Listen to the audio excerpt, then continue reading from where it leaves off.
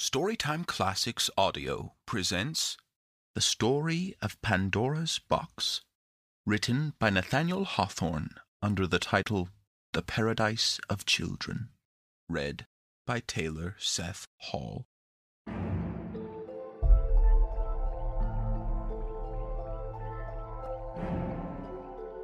Long, long ago, when this old world was in its tender infancy, there was a child named Epimetheus, who never had either father or mother, and that he might not be lonely, another child, fatherless and motherless like himself, was sent from a far country to live with him and be his playfellow and helpmate. Her name was Pandora. The first thing that Pandora saw when she entered the cottage where Epimetheus dwelt was a great box, and almost the first question which she put to him after crossing the threshold was, "Epimetheus, what have you in that box?" "My dear little Pandora," answered Epimetheus, "that is a secret, and you must be kind enough not to ask any questions about it. The box was left here to be kept safely, and I do not myself know what it contains." "But who gave it to you?" asked Pandora. "And where did it come from?" "That is a secret, too," replied Epimetheus. "How provoking!" exclaimed Pandora, pouting her lips. "I wish the great ugly box were out of the way." "Oh, come, don't think of it any more," cried Epimetheus. "Let us run out of doors and have some nice play with the other children."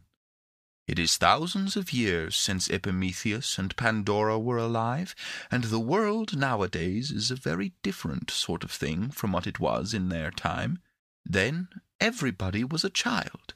There needed no fathers and mothers to take care of the children, because there was no danger, nor trouble of any kind, and no clothes to be mended, and there was always plenty to eat and drink.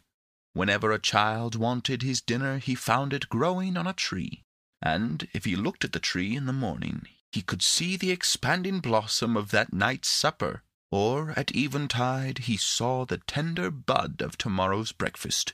It was a very pleasant life indeed. No labor to be done, no tasks to be studied, nothing but sports and dances and sweet voices of children talking or caroling like birds or gushing out in merry laughter throughout the livelong day. What was most wonderful of all, the children never quarreled among themselves, neither had they any crying fits, nor, since time first began, had a single one of these little mortals ever gone apart into a corner and sulked. Oh, what a good time was that to be alive in! The truth is, those ugly little winged monsters called troubles, which are now almost as numerous as mosquitoes, had never yet been seen upon the earth. It is probable that the very greatest disquietude which a child had ever experienced was Pandora's vexation at not being able to discover the secret of the mysterious box. This was at first only the faint shadow of a trouble, but every day it grew more and more substantial, until before a great while the cottage of Epimetheus and Pandora was less sunshiny than those of the other children. "Whence can the box have come?" Pandora continually kept saying to herself and to Epimetheus, "and what in the world can be inside of it?" "Always talking about this box," said Epimetheus at last, for he had grown extremely tired of the subject. "I wish, dear Pandora, you would try to talk of something else. Come, let us go and gather some ripe figs and eat them under the trees for our supper, and I know a vine that has the sweetest and juiciest grapes you ever tasted." "Always talking about grapes and figs," cried Pandora pettishly. "Well, then," said Epimetheus, who was a very good-tempered child, like a multitude of children in those days, "let us run out and have a merry time with our playmates." "I am tired of merry times, and don't care if I ever had any more," answered our pettish little Pandora. "And besides, I never do have any. This ugly box! I am so taken up with thinking about it all the time. I insist upon your telling me what is inside of it." "As I have already said 50 times over, I do not know," replied Epimetheus, getting a little vexed. How then can I tell you what is inside?" "You might open it," said Pandora, looking sideways at Epimetheus, "and then we could see for ourselves." "Pandora, what are you thinking of?" exclaimed Epimetheus, and his face expressed so much horror at the idea of looking into the box, which had been confided to him on the condition of his never opening it, that Pandora thought it best not to suggest it any more. Still, however, she could not help thinking and talking about the box. "At least," said she, "you can tell me how it came here." "It was just left at the door," said Epimetheus, "just before you came, by a person who looked very smiling and intelligent, and who could hardly forbear laughing as he put it down. He was dressed in an odd kind of a cloak, and had on a cap that seemed to be made partly of feathers, so that it looked almost as if it had wings." "What sort of staff had he?" asked Pandora. "Oh, the most curious staff you ever saw," cried Epimetheus. "It was like two serpents twisting around a stick, and was carved so naturally that I at first thought the serpents were alive." "I know him," said Pandora thoughtfully. "Nobody else has such a staff. It was Quicksilver, and he brought me hither, as well as the box. No doubt he intended it for me, and most probably it contains pretty dresses for me to wear, or toys for you and me to play with, or something very nice for us both to eat." "Perhaps so," answered Epimetheus, turning away. "But until Quicksilver comes back and tells us so, we have neither of us any right to lift the lid of the box." "What a dull boy he is!" muttered Pandora as Epimetheus left the cottage. "I do wish he had a little more enterprise." For the first time since her arrival, Epimetheus had gone out without asking Pandora to accompany him. He went to gather figs and grapes by himself, or to seek whatever amusement he could find in other society than little Pandora's. He was tired to death of hearing about the box, and heartily wished that Quicksilver, or whatever was the messenger's name, had left it at some other child's door, where Pandora would never have set eyes on it, so perseveringly as she did babble about this one thing. The box, and nothing but the box. It seemed as if the box were bewitched, and as if the cottage were not big enough to hold it, without Pandora's continually stumbling over it, and making Epimetheus stumble over it likewise, and bruising all four of their shins. Well, it was really hard that poor Epimetheus should have a box in his ears from morning till night, especially as the little people of the earth were so unaccustomed to vexations in those happy days that they knew not how to deal with them. Thus, a small vexation made as much disturbance then as a far bigger one would in our own times. After Epimetheus was gone, Pandora stood gazing at the box. She had called it ugly above 100 times, but in spite of all that she had said against it, it was positively a very handsome article of furniture, and would have been quite an ornament to any room in which it should be placed. It was made of a beautiful kind of wood, with dark and rich veins spreading over its surface, which was so highly polished that little Pandora could see her face in it. As the child had no other looking-glass, it is odd that she did not value the box merely on this account. The edges and corners of the box were carved with most wonderful skill. Around the margin there were figures of graceful men and women, and the prettiest children ever seen, reclining or sporting amid a profusion of flowers and foliage, and these various objects were so exquisitely represented, and were wrought together with such harmony, that flowers, foliage, and human beings seemed to combine into a wreath of mingled beauty.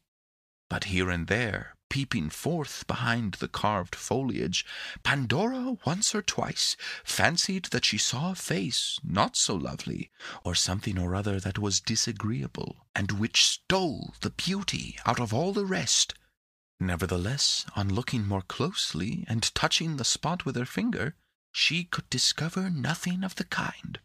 Some face that was really beautiful had been made to look ugly by her catching a sideway glimpse of it.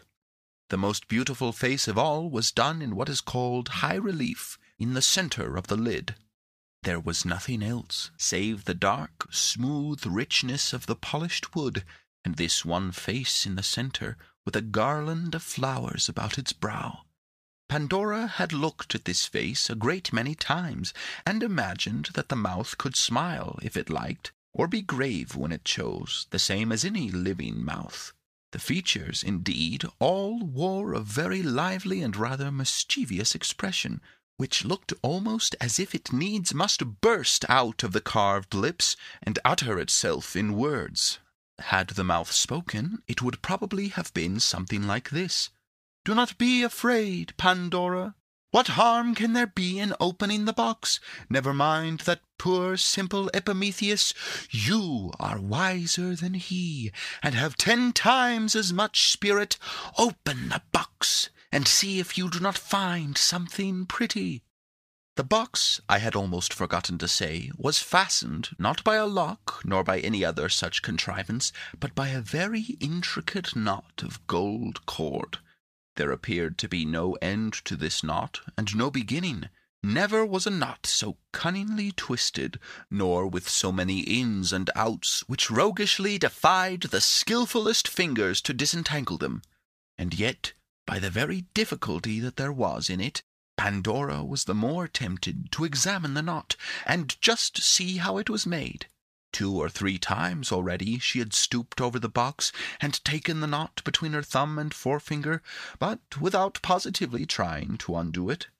"I really believe," said she to herself, "that I begin to see how it was done. Nay, perhaps I could tie it up again after undoing it. There would be no harm in that, surely. Even Epimetheus would not blame me for that. I need not open the box, and should not, of course, without the foolish boy's consent, even if the knot were untied."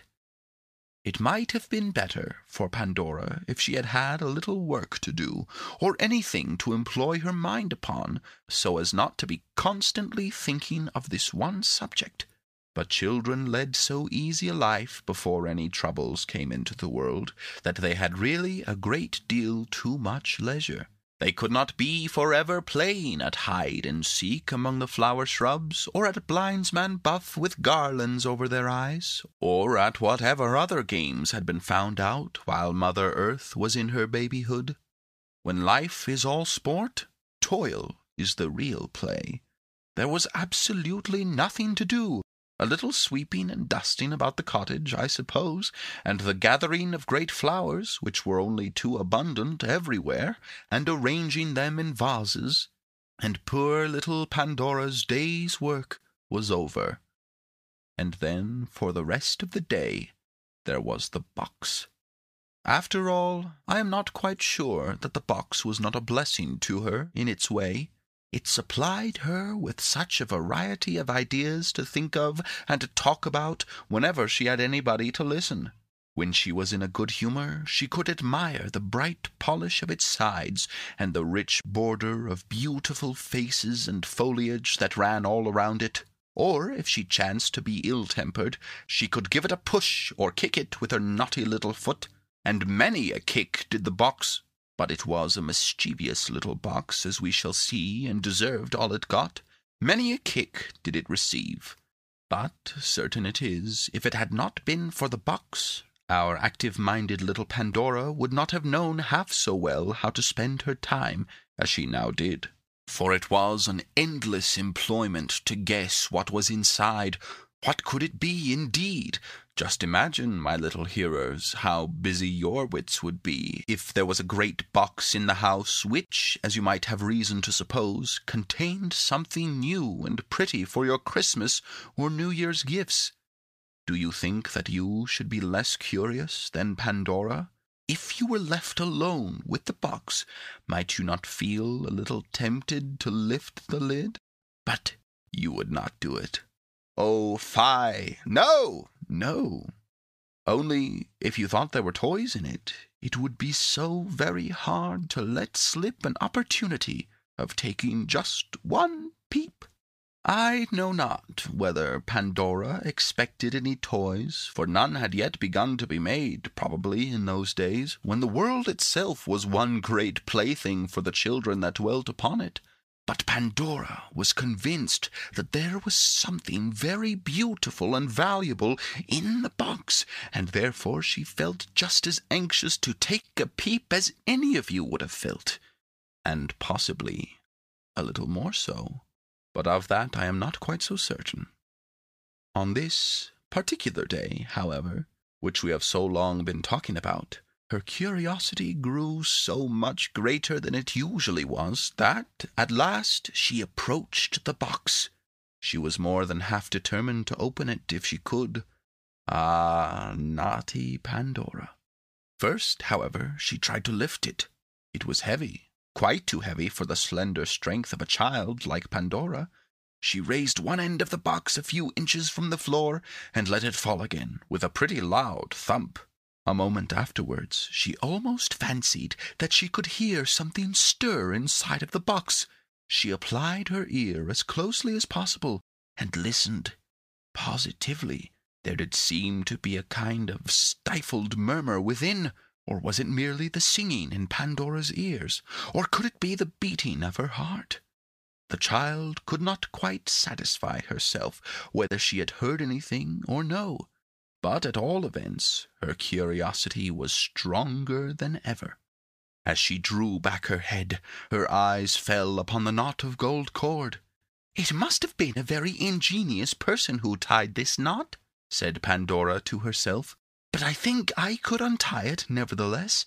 I am resolved, at least, to find the two ends of the cord."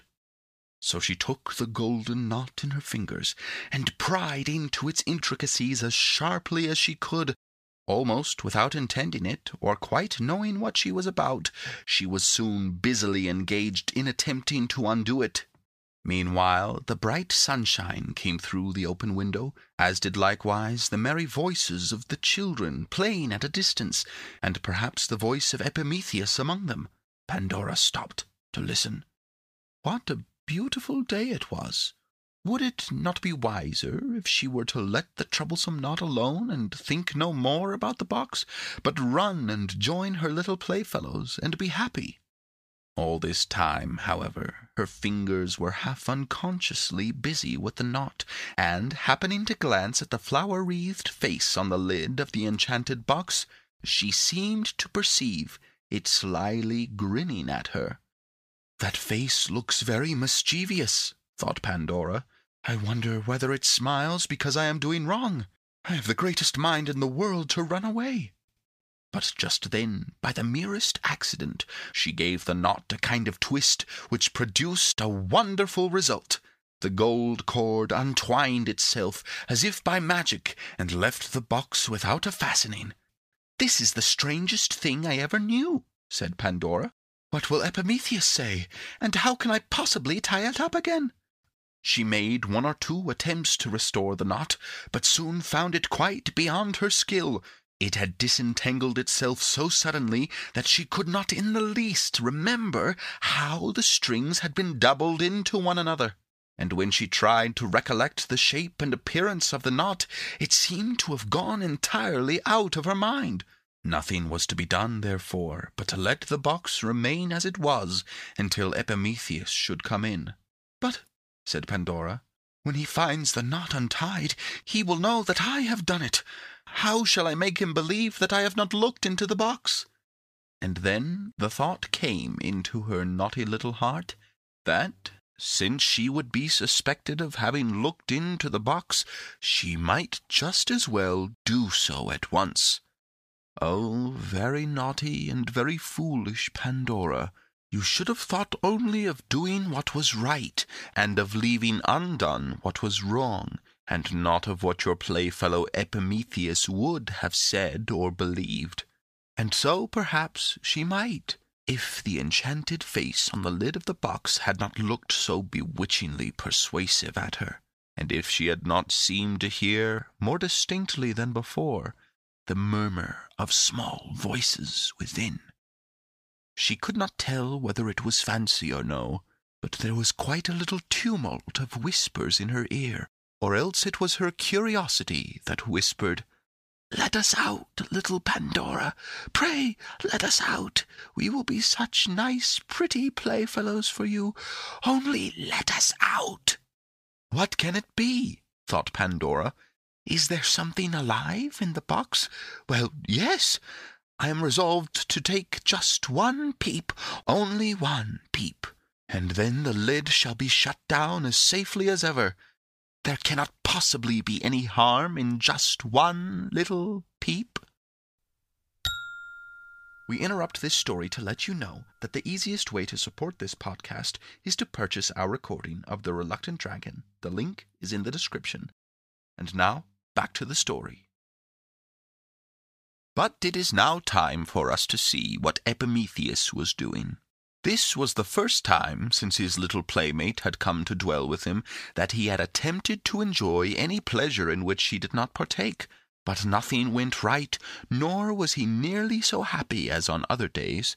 He could not find a sweet grape or a ripe fig. If Epimetheus had a fault, it was a little too much fondness for figs. Or if ripe at all, they were overripe, and so sweet as to be cloying.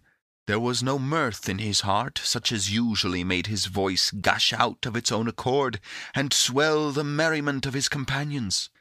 In short, he grew so uneasy and discontented that the other children could not imagine what was the matter with Epimetheus. Neither did he himself know what ailed him any better than they did. For you must recollect that, at the time we are speaking of, it was everybody's nature and constant habit to be happy. The world had not yet learned to be otherwise. Not a single soul or body, since these children were first sent to enjoy themselves on the beautiful earth, had ever been sick or out of sorts. At length, discovering that somehow or other he put a stop to all the play, Epimetheus judged it best to go back to Pandora, who was in a humor better suited to his own. But with the hope of giving her pleasure, he gathered some flowers and made them into a wreath which he meant to put upon her head. The flowers were very lovely, roses and lilies and orange blossoms, and a great many more, which left a trail of fragrance behind as Epimetheus carried them along. And here I must mention that a great black cloud had been gathering in the sky for some time past, although it had not yet overspread the sun. But just as Epimetheus reached the cottage door, this cloud began to intercept the sunshine, and thus to make a sudden and sad obscurity. He entered softly, for he meant, if possible, to steal behind Pandora and fling the wreath of flowers over her head before she could be aware of his approach. But as it happened, there was no need of his treading so very lightly. He might have trod as heavily as he pleased, as heavily as a grown man, as heavily, I was going to say, as an elephant, without much probability of Pandora hearing his footsteps. She was too intent upon her purpose. At the moment of his entering the cottage, the naughty child had put her hand to the lid, and was on the point of opening the mysterious box. Epimetheus beheld her. If he had cried out, Pandora would probably have withdrawn her hand, and the fatal mystery of the box might never have been known. But Epimetheus himself, although he said very little about it, had his own share of curiosity to know what was inside. Perceiving that Pandora was resolved to find out the secret, he determined that his playfellow should not be the only wise person in the cottage, and if there were anything pretty or valuable in the box, he meant to take half of it.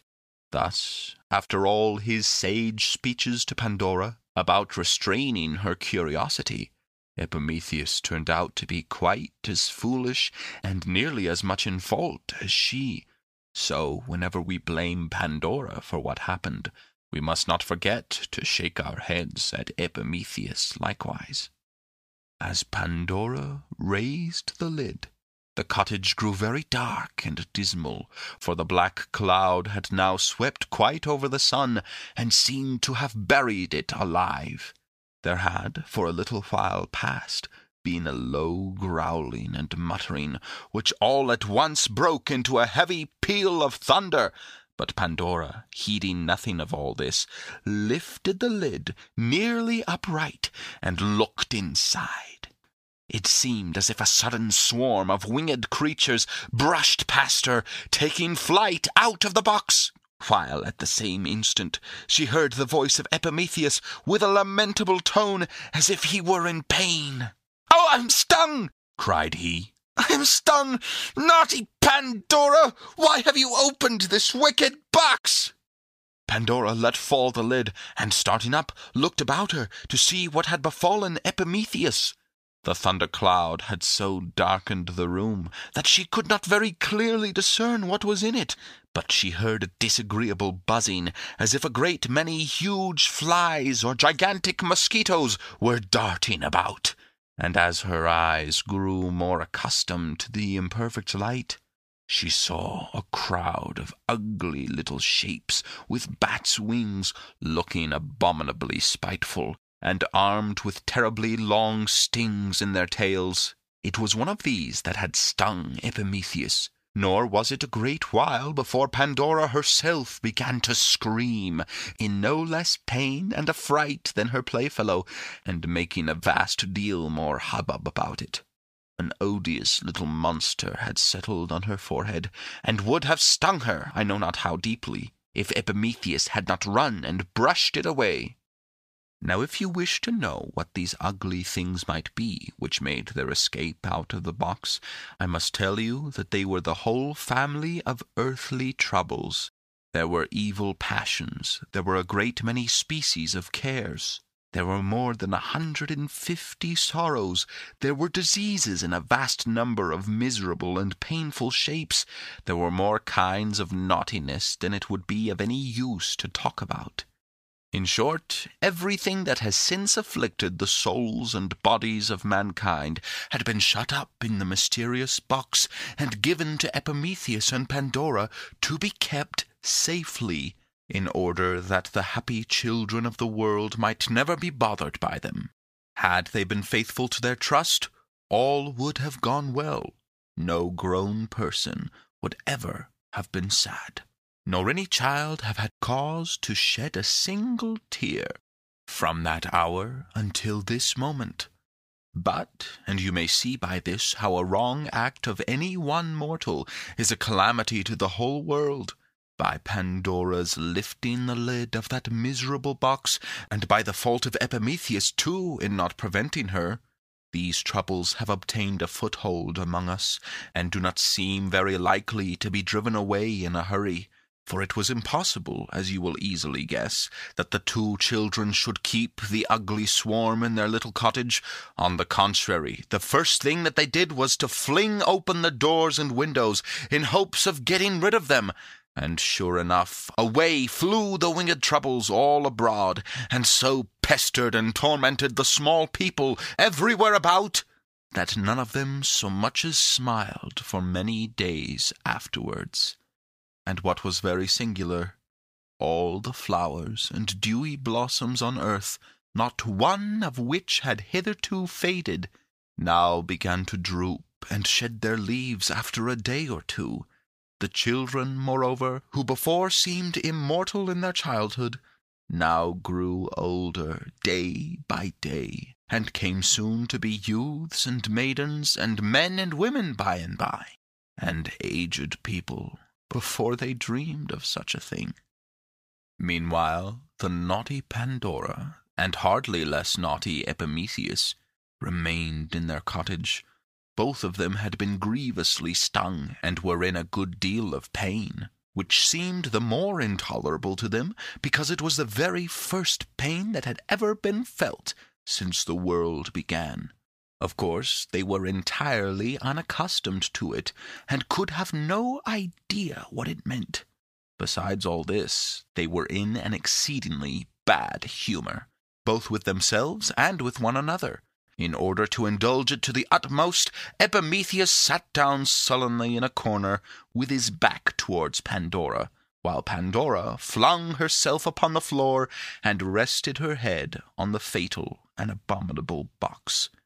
She was crying bitterly and sobbing as if her heart would break.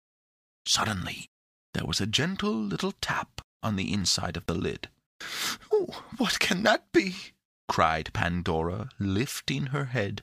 But either Epimetheus had not heard the tap, or was too much out of humor to notice it. At any rate, he made no answer. "You are very unkind," said Pandora, sobbing anew, "not to speak to me." Again the tap. It sounded like the tiny knuckles of a fairy's hand knocking lightly and playfully on the inside of the box. "Who are you?" asked Pandora with a little of her former curiosity. "Who are you inside of this naughty box?" A sweet little voice spoke from within. "Only lift the lid, and you shall see." "No, no," answered Pandora, again beginning to sob. "I have had enough of lifting the lid. You are inside of the box, you naughty creature, and there you shall stay. There are plenty of your ugly brothers and sisters already flying about the world. You need never think that I shall be so foolish as to let you out." She looked towards Epimetheus as she spoke, perhaps expecting that he would commend her for her wisdom. But the sullen boy only muttered that she was wise a little too late. "Ah," said the sweet little voice again, "you had much better let me out. I am not like those naughty creatures that have stings in their tails. They are no brothers and sisters of mine, as you would see at once if you were only to get a glimpse of me. Come, come, my pretty Pandora, I am sure you will let me out."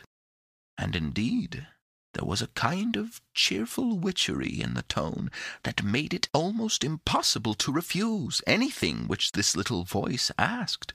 Pandora's heart had insensibly grown lighter at every word that came from within the box. Epimetheus, too, though still in the corner, had turned half round, and seemed to be in rather better spirits than before. "My dear Epimetheus," cried Pandora, "have you heard this little voice?" "Yes, to be sure I have," answered he, but in no very good humor as yet. "And what of it?" "Shall I lift the lid again?" asked Pandora. "Just as you please," said Epimetheus. "You have done so much mischief already that perhaps you may as well do a little more.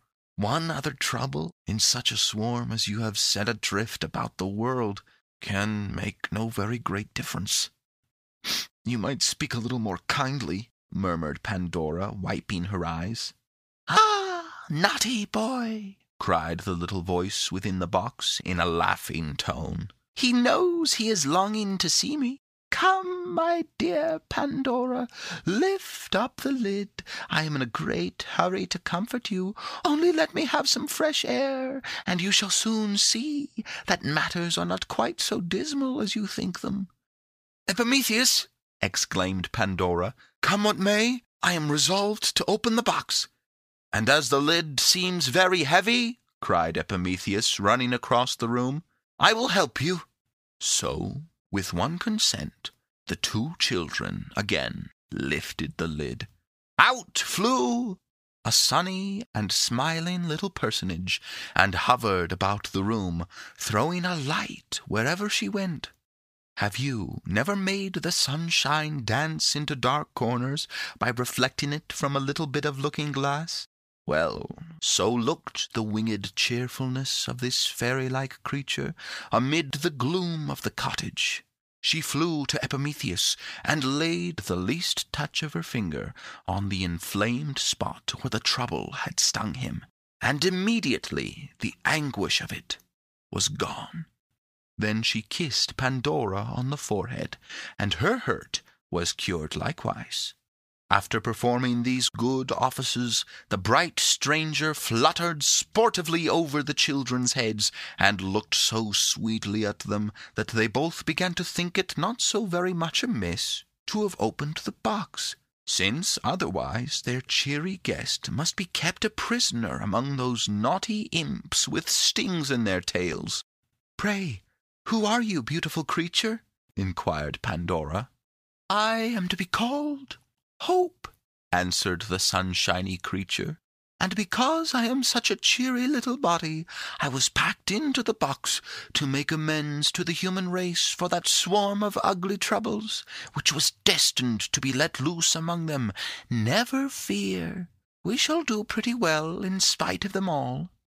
"Your wings are colored like the rainbow!" exclaimed Pandora. "How very beautiful!" "Yes, they are like the rainbow," said Hope. "Because, glad as my nature is, I am partly made of tears as well as smiles." "And you will stay with us?" asked Epimetheus. "Forever and ever?" "As long as you need me," said Hope with her pleasant smile. "And that will be as long as you live in the world. I promise never to desert you. There may come times and seasons now and then when you will think that I have utterly vanished, but again and again and again, when perhaps you least dream of it, you shall see the glimmer of my wings on the ceiling of your cottage. Yes, my dear children, and I know something very good and beautiful that is to be given you hereafter." "Oh, tell us!" they exclaimed. "Tell us what it is." "Do not ask me," replied Hope, putting her finger on her rosy mouth. "But do not despair. Even if it should never happen while you live on this earth, trust in my promise, for it is true." "We do trust you!" cried Epimetheus and Pandora, both in one breath. And so they did. And not only they, but so has everybody trusted Hope that has since been alive. And, to tell you the truth, I cannot help being glad, though, to be sure, it was an uncommonly naughty thing for her to do. But I cannot help being glad that our foolish Pandora peeped into the box. No doubt, the troubles are still flying about the world, and having increased in multitude rather than lessened, and are a very ugly set of imps, and carry the most venomous stings in their tails. I have felt them already, and expect to feel them more as I grow older. But then that lovely and lightsome little figure of Hope. What in the world could we do without her? Hope spiritualizes the earth. Hope makes it always new. And even in the earth's best and brightest aspect, Hope shows it to be only the shadow of an infinite bliss hereafter.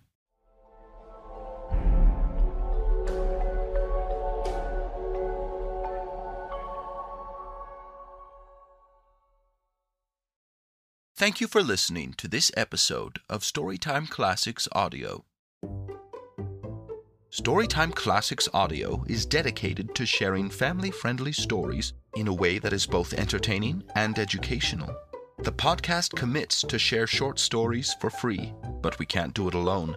The easiest way to support Storytime Classics Audio is to purchase our production of The Reluctant Dragon, available for only $3.50 on Spotify, Barnes & Noble, Apple Books, and Google Play. A link is in the description. If you enjoy this podcast, be sure to hit that follow button and then share these stories with your friends.